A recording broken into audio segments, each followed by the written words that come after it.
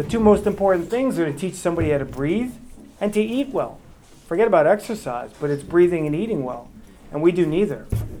So the first thing I did was breathe with Lucian, and then I took him into the gym, and instead of kicking his ass in the gym, I made him understand that in order to work out, he's got to be able to control his breathing.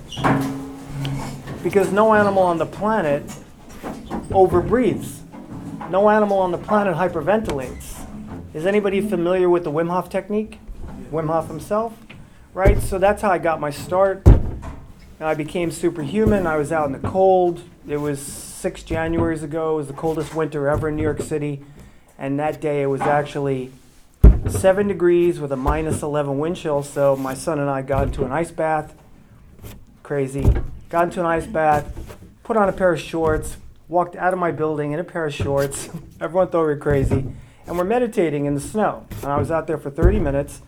And I felt superhuman to the cold, except my hands and my feet were going numb to the point where I had to go home, and I literally felt like I was getting frostbite because I, as an athlete, for 30 years of wrestling and over exercising, was heavily breathing every time I worked out. And when you heavily breathe, you remove a gas called carbon dioxide. Everybody knows carbon dioxide. Well, I have to tell you that it's not a waste gas.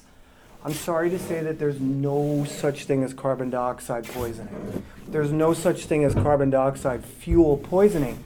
Monoxide, yes. Pollution, yes. But not carbon dioxide. And it's a physiological law of cellular respiration. I don't know why they say these things, but it's a fallacy. It's not true. Because in 1904, there was a Danish scientist named Christian Bohr.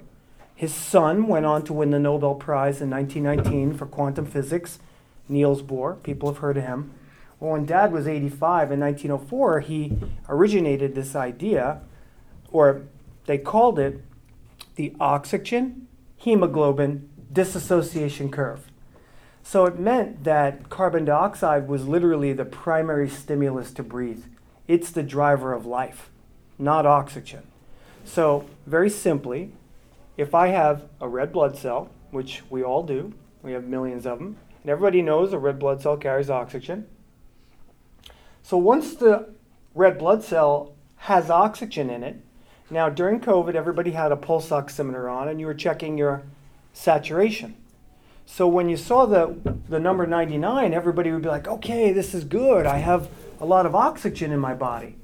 Well, you have that saturated oxygen till the moment of your death.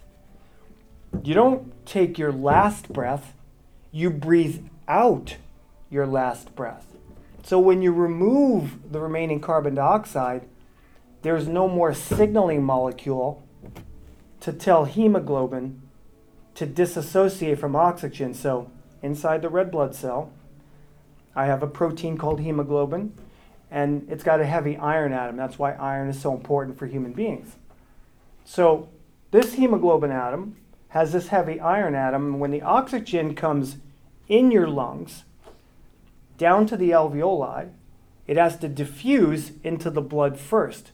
So it has nothing to do with how much air I breathe in. In fact, if I go, I don't get more oxygen in my body. And this is what I'm teaching, and in Oxygen Advantage, which I said has its roots in the Buteyko method, this has been around for 70 years. But people just don't know it. They're just unaware of this. And in 2021, Washington University, which is like an Ivy, it came out with a study, and it said the length of your breath hold time can determine your risk to cardiorespiratory illness. So people who have a proclivity to get a virus, because many people didn't. If it was really a pandemic, everybody would have gotten it. I'm just saying. I'm not saying it didn't exist. Of course it exists. But if there was a real pandemic, then people would have been dead all over the streets. But some people have a stronger immune response. And that's because of their level of carbon dioxide, which has now been unequivocally, studied by science. So you can determine whether your grandpa, your grandma, or you are going to be at risk for cardiovascular, whatever it is. Whatever it is, it doesn't matter. This benchmark test can tell you everything about your health. It's the primary intervention before all medical interventions, and it's only been around for 70 years. So I'm not coming up with this. This research is set in stone, plus it's a physiological law of cellular respiration. So inside my red blood cell, I'm 99% saturated with oxygen. So because I'm 99% saturated with oxygen, it means I'm saturated. So it means that inside the red blood cell, hemoglobin that's carrying 4 oxygen molecules is holding on to the oxygen. That's why you're saturated, because it's holding on. And the only way to get oxygen to, again, the physiological laws called the oxygen hemoglobin dissociation curve, the only way to get oxygen to release from hemoglobin is in the presence of carbon dioxide. So rebreathing your own CO2 is not a bad thing. Over a long period of time it could be. But for a short period of time, carbon dioxide is medicine. Medicine! It's your own medicine. Every tissue in your body makes carbon dioxide. It's a product of aerobic respiration. So saying that CO2 is bad for you is a complete and total fallacy. It's got zero merit. There's no science to say it. You can't show me any science that would say CO2 is actually bad for the environment or you. But yeah, there's pollution. There's bad gases. That's not carbon dioxide, because carbon dioxide is literally the catalyst for life. So, in breathing, everyone thinks that when you breathe in, you get more oxygen in your body. Well, that's not true. You are already saturated with oxygen. So if you're 99% saturated with oxygen, you want to try to make sure that you're only 96.5 to 98.5. That's called a sweet spot. And in that sweet spot, you're now liberating oxygen because you're able to retain carbon dioxide. So your body's going to work synergistically in a sweet spot, which is 72 degrees, blood pressure 120/80, temperature 98.6. Not fine-tuned numbers, but there's a sweet spot. You could be 99.2, you could be 98, you're not sick, your temperature varies. Well, so does your oxygen saturation. So there is a right way to breathe and a wrong way to breathe, and in my teachings, I was a trainer for 30 years, and I studied with all the top movement coaches in the world, and the only time anybody ever taught me about breathing was breathe in on the way up, breathe out on the way down. So let's just say I do 10 breaths on 10 curls, and I'm exerting myself on every breath. I'm creating hypertension because I'm breathing in excess of my metabolic demands because I'm breathing harder. And if I breathe harder and I breathe through my mouth, I remove carbon dioxide. And because my mouth has zero functions when it comes to breathing, I'm going to create a dysfunctional airway. So then you can't breathe through your nose. You might be the person who clears your throat all day. People that have to clear their throat all day. I hear that all the time. You can't breathe. People realize that one side of my nose is blocked more than another. Sometimes it's one side, sometimes it's the other. And all of this it's a byproduct of breathing too hard. I'm not talking about religion, but there was an awakened individual, and they named him the Buddha because that's all the awakened means. And when this person sat under the Bodhi tree for 2 years, what they did was develop breath retention by not breathing. So the most advanced meditators, they don't breathe. They breathe out and they pause their breath because that's where stillness is found. So when you breathe out gently and calmly, your body actually retains carbon dioxide. So because you have carbon dioxide left in your lungs, the carbon dioxide is going to go in the red blood cell. It's going to look for that hemoglobin molecule that's holding on to the oxygen, and it's going to signal it because that's how God designed it. That's why it's a physiological law. So there's no debating that. And everybody needs to know this. I work with Olympic athletes, professional athletes, moms who have 4 kids, people that have addiction, people that have mental health issues. I work with the gamut of people. And when you teach somebody how to breathe, it changes their life. And we need to be taught how to breathe. I was as bad a breather as you could possibly be when I started this journey 6 years ago because I lived a life of stress. I lived a life of over-breathing. And then I got caught up in my dark night of the soul in my 30s and did things I shouldn't have done to my body. And I'm almost 54, and I can tell you that all the bad stuff that I had, I was told by a high-level acupuncturist 6 years ago that guys like me have a heart attack in their 60s and die. And I was like, okay. I looked at my body, and I was like, well, I thought I was in shape. I look good. So you're telling me that just because I look good doesn't mean I'm actually healthy? And he was like, yes. And I was like, okay, now start teaching me. So my kidneys were failing, my liver was failing, and you can only know that from Chinese medicine. A doctor wouldn't have told me. I've been to checkups, and I always got a clean bill of health because I had a nice blood pressure. Everything else was good, but yet internally, you're rusting from the inside out. Because if you're saturated with oxygen, it means that the oxygen is bound. So that means only 1% out of that 99 is actually getting to where it needs to go. Everyone needs to know this. It's got to be the forefront of everything we teach in the world now. Breathing will be the new health revolution. It absolutely will be. Everybody will need to learn how to breathe properly. So over the last 5 years, I've gotten on this breathing journey, and now my acupuncturist says, what you've done with your body is nothing short of remarkable. I've never seen anything like it. Not only have you reversed all of your kidney damage, but you're actually strengthening your primordial chi energy.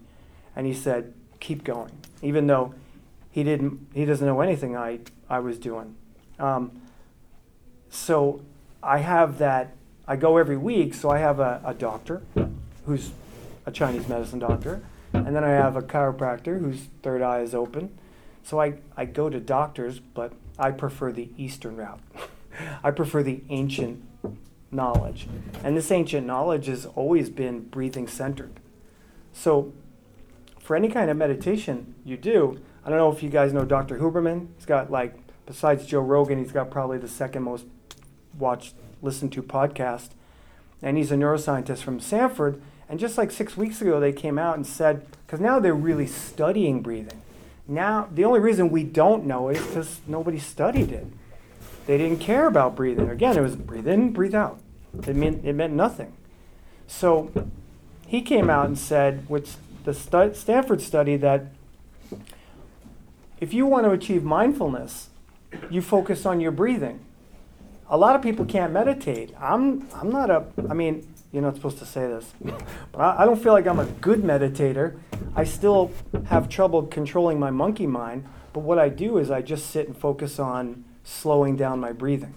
So Dr. Huberman said that the science is now irrefutable that when you slow your breathing rate down to 6 breaths per minute, you can induce tranquility in your body. So that's not through hyperventilation. And a lot of people hyperventilate and they're like, oh, I had this change of consciousness, and oh my God, I went into the outer realms. And Wim Hof will say, yeah, get high on your own supply, but you're not supposed to get high. You're not supposed to be high. You're supposed to live high through the power of breathing low, slow, and deep, which is stillness. That's why that guy sat still for 2 years under the Bodhi tree. And when he stopped breathing, the oxygen liberated from the cells, and then it starts to flood your prefrontal cortex, which is your neocortex. Neo, the Matrix, right? They show you these things in plain sight. That's how important it is. And I just put out a video today on Instagram, and people are about hyperventilation, and people are like, "No, you're wrong. I've changed my levels of consciousness. I've gone into the outer realms. It's DMT. I'm like, yeah, but you have the ability to live like that.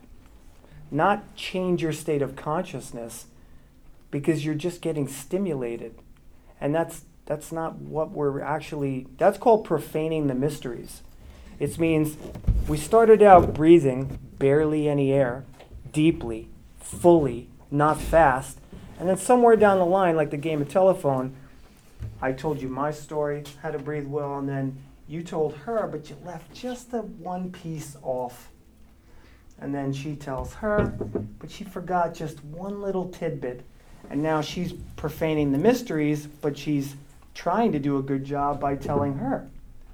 And breathing is about stillness. So just by focused, intentional breathing, you can create mindfulness. So you don't have to meditate. You don't have to say, oh, I fucking have to sit still for 20 minutes. That's what I would do. Like, I gotta meditate, right? So now I sit still and I breathe, and shit, I can do it for an hour every morning. Just sit and continue to focus on my breathing, and I'm gonna take you through that.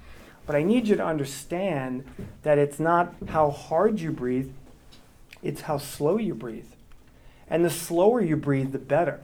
So in 2017, Stanford also came out with a study, so 5 years before the one I just told you about, and it said that there's a particular part of your brain, they named it the locus coeruleus. I don't know why, it's a weird name.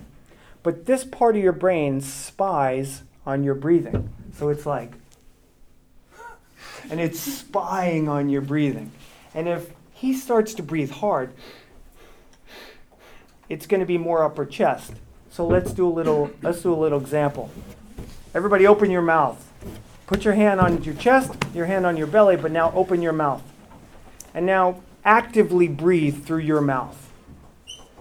Really breathe through your mouth.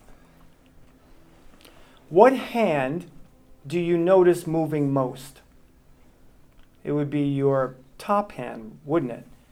So if you're breathing through your mouth and your top hand is moving, it means you're not engaging your diaphragm, and your diaphragm is the seat of your soul. It's where all your emotions are repressed, in your diaphragm, because at the age of 5, where they sat us down in kindergarten and they perturbed the natural childhood breath, which is bliss and harmony. And, real life is, moving, it's squatting, it's hinging to bend over. It's not this. It's not this. This is actually bad for your hips, bad for your spine, bad for your breath. It's the worst position you could be in. They say sitting for 20 years is like being in a car accident at 100 miles an hour, but yet you're sitting for 20 years. So when you do that at 5 years old, what kid is sitting up perfectly straight for the whole day in class? They're not. So they're like this. They're bent over. As soon as that happens, your spine's going to start to twist. And when your spine twists, which everyone has it, you're never going to take a full breath again. And it sounds crazy to say that, but the good thing is that it becomes habitually corrupted, but we can change it. So I was as bad, of all the students I've worked with, the 500 students I've worked with, I've only met one guy who I'm currently training, he's a world poker player, who was as bad as me. So the fact that I was so bad has allowed me to really be able to open up and give you just wisdom of how I've been able to change my own breath. And by changing my breath, it's literally changed my life. I was riddled with joint pain. I was an insomniac.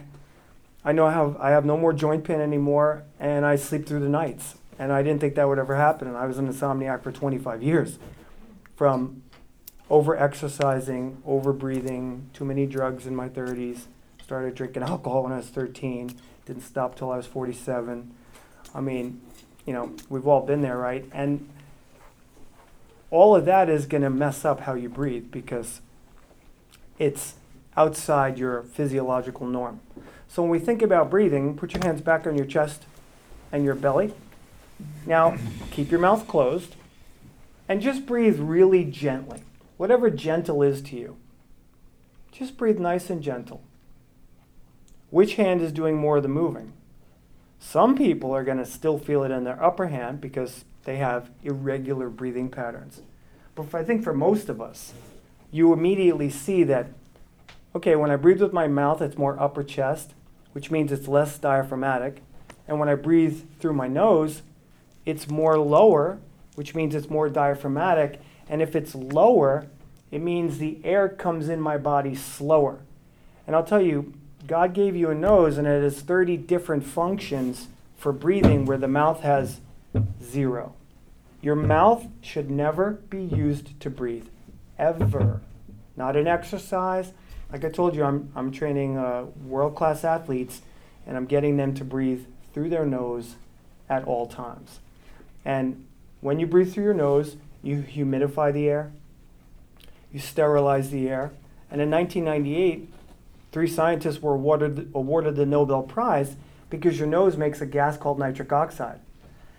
And one of these scientists was canceled during COVID because he was trying to educate the world and say that you should wear your masks, but your nose, we proved, with the Nobel Prize, that we proved your nose makes a gas called nitric oxide, and it's antifungal, antimicrobial, antibacterial, and antiviral. So God gave you an ability to prevent yourself from being overwhelmed by viruses. Because you already have 380 million living inside of you right now. It's called viral load, and every virologist on the planet will tell you that.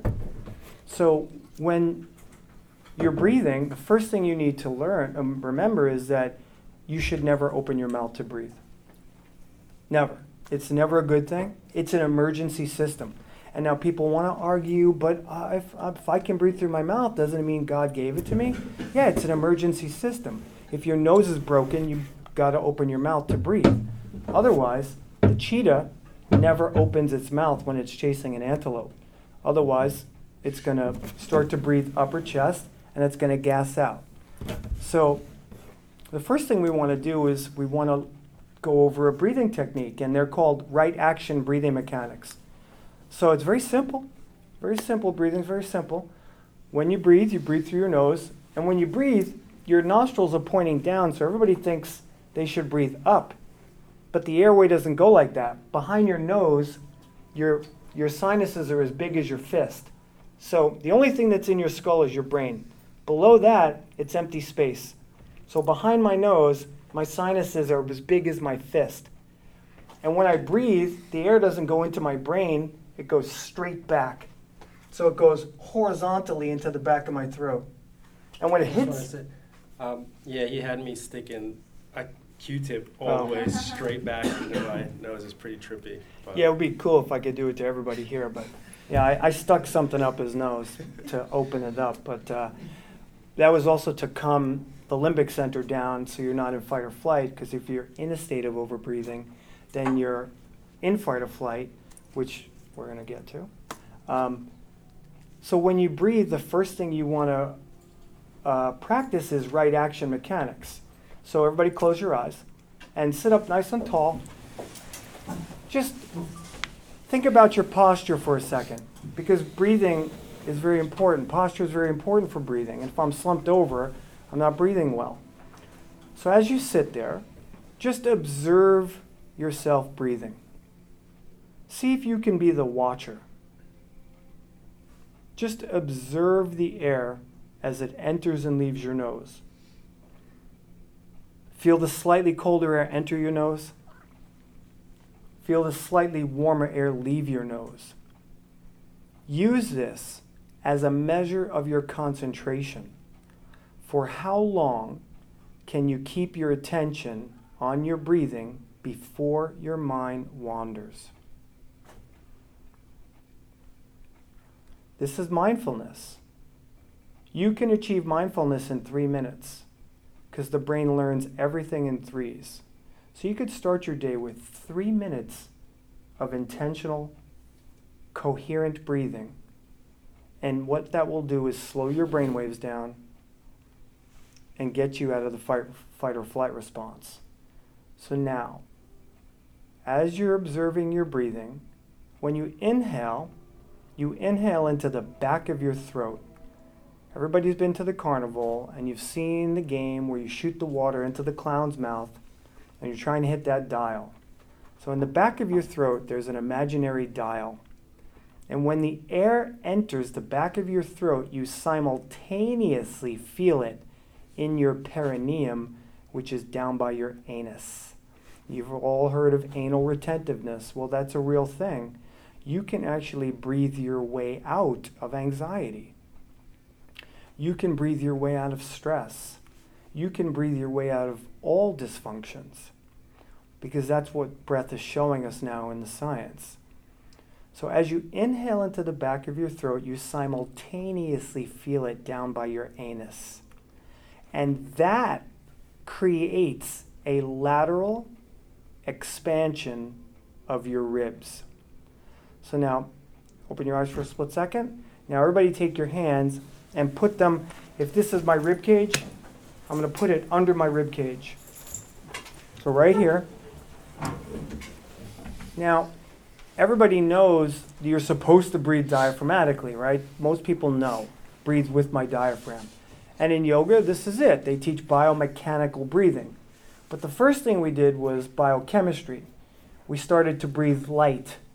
We started to breathe soft. So now, with your hands on your ribs, close your eyes, and let's go back to our breath. And let's follow the breath. So now, you know what right action mechanics are. You breathe into the back of your throat, and you simultaneously feel it deep in your body. When you simultaneously feel it down there, you should feel on the inhale, your ribs expand sideways. And on the exhale, your ribs narrow. So we're not trying to take a belly breath. That's another misnomer. Because we don't want to breathe forward. Your diaphragm is a balloon. And the slower you breathe, the lighter you breathe through your nose, the deeper you breathe. Keep breathing. Can you feel that? Remember, when I had you open your mouth, it was upper chest. Now we're going back to nose, but we're making sure that the air, as you breathe, is very light. It's almost to the point where you feel a little bit suffocated, but you don't want to feel stressed. So if you feel a slight feeling of air hunger, then it signifies that carbon dioxide is increasing in your blood, which is going to liberate oxygen. So yes, my blood pH drops. That means it's acidic, but I don't stay there for a long time.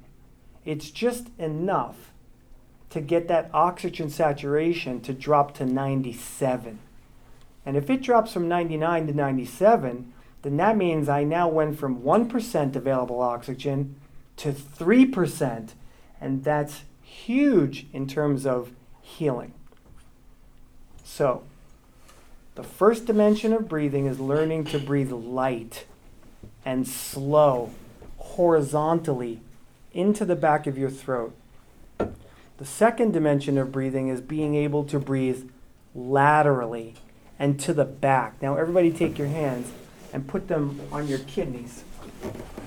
If your shoulders hurt you, just turn them around. Don't do this. So now, this has been known for 5,000 years, what I'm teaching you. I didn't make it up. This is Qigong breathing. Anybody here of Qigong? Right? So your hands are on your kidneys. And your kidneys are your most important organs because they eliminate waste. You're designed to eliminate, to breathe out, not to breathe in. You only breathe in because you can breathe out. You only have the ability to put things in your body because you're also getting rid of them. Otherwise, you would get, overwhelmed with food. You have to be able to eliminate. So by learning to breathe with your kidneys, as you breathe light and slow and deep, you stimulate your kidneys to move your lymph. And your lymph is your septic system. So Qigong breathing is breathing energy into your kidneys. So now, as you breathe light, put all of your focus into your hands. And I want you to see if, as the air enters your nose, if you can't feel a direct vibration from your nose to your hands and kidneys. Can you vibrate energy? Can you feel the energy vibrating in your hands and kidneys while you breathe slower? And this is Qigong breathing. The lower you breathe, the longer the oxygen stays in your lungs. That's how you get more air in your body, not by taking a big breath. It's never been the right way. So by breathing in lightly and slowly, you now see that you can breathe deeply. So now you're not belly breathing, you're breathing into the back. And that's creating the diaphragm to open like a balloon. And that balloon gives you intra-abdominal pressure that gives you better posture, spinal stability, and an effervescence for life. Now, there's a third dimension of breathing, and this is where the science comes in. And it's called the psychophysiological dimension. And this is what I want to leave you with. These three things today is to actually understand the fundamentals of breathing, which are the three dimensions. I breathe light through my nose. I breathe slow and deep through my diaphragm. And now we're gonna put a cadence to it. So the science tells us that if you only breathe one breath every 10 seconds, that's only 6 breaths in a minute. So has everybody heard of heart rate variability? Everybody knows your heart rate, but there's something called variability to the heart. So if I listen to my pulse, everybody see if you can find your carotid artery. See if you can feel your pulse. Now this is very nuanced. Half of you are going to be like, no, I don't feel it. It's okay. So look for your pulse and close your eyes, because when your eyes are open, you're processing information. So I want you to get in touch with the feeling of your pulse. So as you feel your pulse, you're going to feel that when you breathe in, you're going to feel your heart rate speed up. And when you breathe out, you're going to notice that your heart rate slows down. That's normal. That's not variability just because it goes bup, bup, bup, bup, bup, bup. Variability is actually in the change of the pattern. So if you continue to watch it over a minute, you might notice that the pattern never really changes. Bup, bup, bup, bup, bup, bup. But if it's bup, bup, bup, bup, bup, bup, bup, bup, bup, bup, bup, if it's all over the place, then that's variability, and that's where you want your heart rate to be, because that means that you are adaptable and resilient to stress. So when I teach athletes or CEOs, I actually have them physically feel their own nervous system. So you are physically feeling and listening to what your body's telling you. You shouldn't have to go to the doctor once a year. You should know this. You should be able to do this every day of your life. So when I teach people how to breathe, I give them physical tools that they can actually look at and say, okay, I need to self-regulate. And that might mean meditation, exercise, deep breathing, whatever. So now, everybody take your thumb and block one nostril. So we've been breathing, right? Everybody's breathing through their nose now. But now when you block a side, how well are you breathing out of that open side now? Are you noticing like, oh shit, this is hard to breathe. What happened? Change to the other side? Everyone's going to have one side more blocked than another. I can hear people that are clogged. Right? As soon as we went to that side, did you hear all the clogged nostrils? If you have a clogged nostril, you're not breathing well. If you have a clogged nostril, it means that the airway is compressed. And if the airway is compressed, I can't breathe light. I can't breathe slow. So I don't produce this gas, nitric oxide, which means I'm going to be more of an upper chest breather. And if I breathe upper chest and I breathe too fast and too hard, my body experiences feelings of fight and flight all day long, even if you're just sitting still. Because I train CEOs and they're going all day long. They think they're in great shape and they're all terrible. It's amazing. Their heart rate variability is in the tank. So they come to me because somebody else told them about me, and then they sit there and they're like, I got to get back to work. And I'm like, yeah, it's okay. So, but that's what I see. I mean, and that's how I was with exercise. I needed to kill myself all the time. We all have our own thing that we drive. It drives us. But why are we driven to actually have a proclivity to do a certain something all the time? And it's because our brain waves are out of sync, because we're breathing too fast. So in those 3 dimensions, we have breathing light through the nose, we have breathing deep into the diaphragm, but now we're going to put a pace to it. And I'm going to show you what the go-to breath is. This is the breath you should breathe for the rest of your life, because it creates synchronicity in your brain and your heart. Have you ever heard of the HeartMath Institute in Wisconsin-Madison? So they study the heart as a battery, not as an organ, but as a battery that we're all exchanging energy right now. If I look at you, our energies are traveling through one another. If we have conversations, but if we do it on the phone, it's the same thing. We're all sharing this collective energy. And if we're breathing too hard and too fast, then if you're breathing too hard, then the person next to you, their brainstem thinks you're a predator. And I mean that in a primal sense, right? How many times have you been on the elevator? Of course, I watch and listen to people breathe all the time, so I'm overemphasizing it. But I get in the elevator with somebody and I'm like, you can hear them breathing. Sometimes I talk to the person, but my brainstem actually experiences this person as a predator, because when we were living on the earth, we weren't sleeping 7-8 hours. That's another load of hogwash. I mean, I have a cat, and when he's asleep, his ears are like, so there's a noise in the hallway. He's like, and if I were to scare him, he wouldn't be like, what the fuck, what? He would just get up and run. He would just get up and run. Can you do that? Can you just get up out of sleep and run? You've lost that primal sense. And it's not about sleeping deeply, it's about breathing well. If you're breathing well, you're going to get deep sleep, and it doesn't have to be for a long period of time. So everybody put your hands, if you want, back on your kidneys or on your lower ribs is fine. And now we're going to go into this, we're going to get us out of the predator state.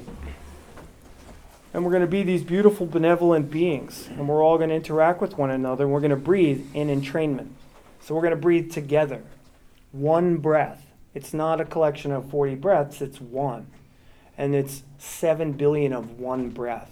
So my mission is to teach humanity to breathe 6 breaths per minute or less. 10 years ago it was to fuck everybody up, and now it's to save the world, right? And it's nice how it changes for me. And I see the power in it. So, hands are on your ribs, close your eyes. Remember, when I start counting 4 in and 6 out, your job is to breathe light and to breathe slow. You don't breathe the air breathes you. So when I count 4 seconds in and 6 seconds out, you're just allowing the change of pressure in your nose and out of your nose. You're not actively trying to breathe. It's an action that involuntarily happens. And when you can get into that involuntary state, that's when the parasympathetic nervous system activates, and you can literally start healing right now. And you're healing each other because of that collective energy. So I'm going to say, ready, breathe in. Ready, breathe in. 2, 3, 4. Out. 2, 3, 4, 5, 6. In. 2, 3, 4. Out. 2, 3, 4, 5, 6. In. 2, 3, 4. Out. 2, 3, 4, 5, 6. In. 2, 3, 4. Out. 2, 3, 4, 5, 6. In. 2, 3, 4. Out. 2, 3, 4, 5, 6. Last 1, 2, 3, 4. Out. 2, 3, 4, 5, 6. Okay, you can take your hands down. So that breath is studied, heavily studied. And it tells us that your heart rate variability should go up. Vagal tone will go up. Vagal tone is your 10th cranial nerve, the parasympathetic nerve, the vagus nerve. So we can induce the rest and digest response in the body through slow breathing. And again, the research is now just coming out constantly about how tranquil breathing is better than anything you can do, better than exercise. I spend most of my time now doing more deep breathing than I exercise because I don't want to kill myself anymore. I want to be able to breathe slow and calm. So you've learned how to breathe light through your nose. You've learned you need to breathe deeply with your diaphragm. You need to feel your lateral ribs expand. And you've learned that if I breathe one breath every 10 seconds, means I'm only breathing 6 breaths a minute, that I can induce tranquility. And I can activate my rest and digest response. So there's one more thing I'd like to leave you with, and that's I was telling you about the study that Washington University came up with. So there's a very simple test that we can all take together that will determine what your threshold of carbon dioxide is. And it's a measure of your state of health that, no, they're not going to do it when you go for your yearly physical. Medical science is usually about 10, 15 years behind what's really good for you. So I'm going to teach you now because, again, it just came out in 2021, and even though it's been around for 70 years, I'm going to give you the 411, which is what you can now use for the rest of your life and with your friends and family. So the test goes like this. Don't do it yet. You interlock your fingers, and when I say, because we're all going to do it together, when I say exhale, pinch, and hold, you breathe in light, you breathe out light. Don't bring more air into your body, and don't push any more air out because that's not a normal breath. It's a normal breath in and a normal breath out. When I get to the end of the exhale, I'm going to pinch my nose, and I'm going to pause my breath. Think back when I was telling you about meditation, how the breath should naturally pause, and we shouldn't feel the need to breathe in again. So the length of time that you can pause your breath without feeling the need to breathe tells you how much stress you have in your body. And whether or not you have feelings of suffocation.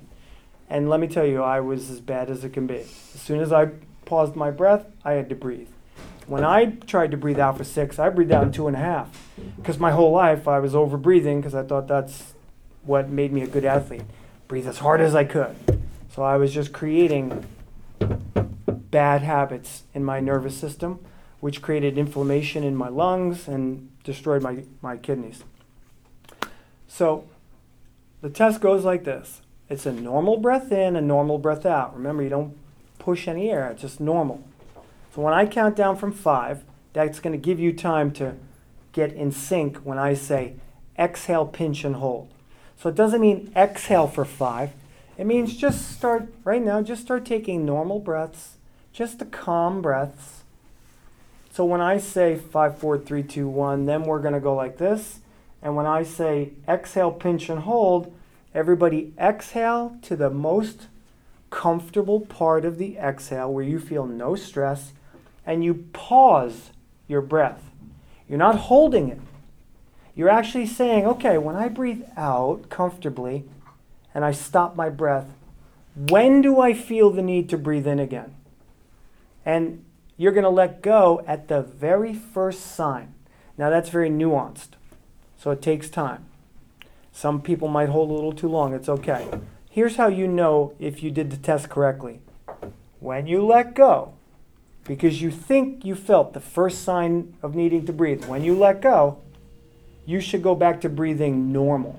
If you let go and you go, and you feel yourself take a breath, or you take a couple of quick breaths, you were actually holding your breath, but you didn't realize it because we're over breathing.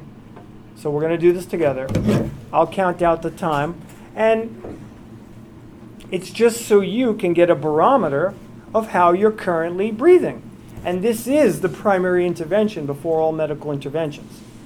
I mean, now I'm getting into corporations, sports teams. I'm telling you, it's the new revolution. Okay.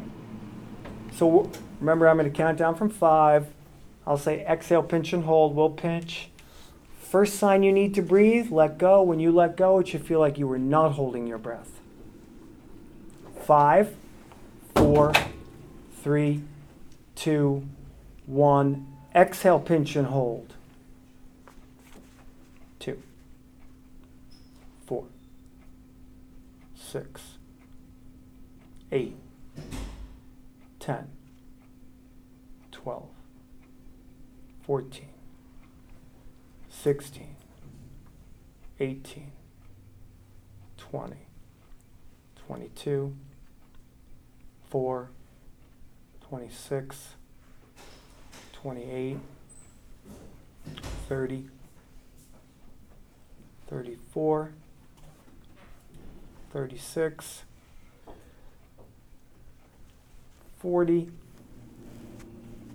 2, 44, 46. Okay, everybody's done. So that length of time tells you what your baseline health is. 60 seconds is homeostasis in the body. So you should be able to pause your breath for 1 minute and sit there like you're in meditation, like you're in deep meditation. That's what Yogananda was talking about in Autobiography of a Yogi, when he would go up to his guru, Lahiri Maheshai, and be like, is he breathing? He thought he was dead, because when he breathed out, he didn't have to breathe in again because he had a high threshold of CO2. So if your number's at 60, you're breathing at baseline. So I tell my students lovingly, because you don't talk bad to somebody's brainstem, but you don't know how good you don't feel. You actually don't know how good you don't feel. You think you might feel good, there's always better. So if you're at 60, now let's say you're at 40. So if you're at 40, that's not bad, but it means you're still breathing a quarter more than you should be. If you're at 30, which we actually consider to be a good test mark, 30 means you're breathing double as much as you should be. If 60 is normal, which is 6 breaths a minute, if I couldn't hold my breath for 30, or let's say I did, well, instead of breathing 6 breaths a minute, I'm breathing 12, which means I'm fast breathing all the time. If I only got to 20, that means I'm breathing 4 times as much as I should be every minute. So that means I'm breathing 24 breaths a minute without even knowing it, because no one ever taught you. And that at a young, and most everybody in here is young, it starts now. And aging and dis-ease, because I don't really believe that there's such a thing as disease. There's only one disease, and that's acidosis. It's when the body gets acidic, the body breaks down. It's just common sense. It's chemistry. You can only have 2 sides of chemistry, alkaline or acid. So if I'm at 20, I'm breathing 4 times as much, and if I'm at 10, I'm in the danger zone, and I was like 6. As soon as I let go, I had to breathe again, and everything was going wrong with me, and now I'm close to a minute and I feel really great, but it has nothing to do with me. It's about everybody knowing this so that they can get on just a simple breathing routine.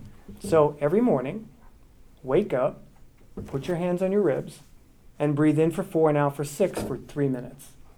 Start with 3 minutes. But you got to do it in the morning, because when you wake up, your brain waves are usually lower, so you're not initially in beta. Some people are going to wake up and be like, fuck, what do I have to do today? Right? So they're immediately in fight or flight. You're disconnected from reality. Anytime you look at your phone, you're not present, right? And you can't breathe because you're looking down, so you can't breathe. If I do look at my phone on the street, I'm always like this. Always walk around, I look at my phone. Plus, I can see. So I do that. I walk around, I look. I'm like, if I can look around. So you've learned your test, your baseline test, and you've learned how to breathe today through 3 dimensions, which is breathing light, breathing laterally with your diaphragm at a specific pace, which is the perfect breath. 4 in, 6 out. Now, if you struggle to breathe out in 6, like I used to breathe out in 2.5. So if you struggled, if anybody struggled, you regress the exercise. So for a week, breathe in for 3 and out for 3. Master that. Then breathe in for 4 and out for 4. Master that. Then breathe in for 5 and out for 5. Now you're at that 10-second level. So now you're at that perfect breath level. Master that, and then go to 4 in and 6 out, because you always want to give back more to the universe than you actually take. Oh shit, I forgot about questions. Thank you.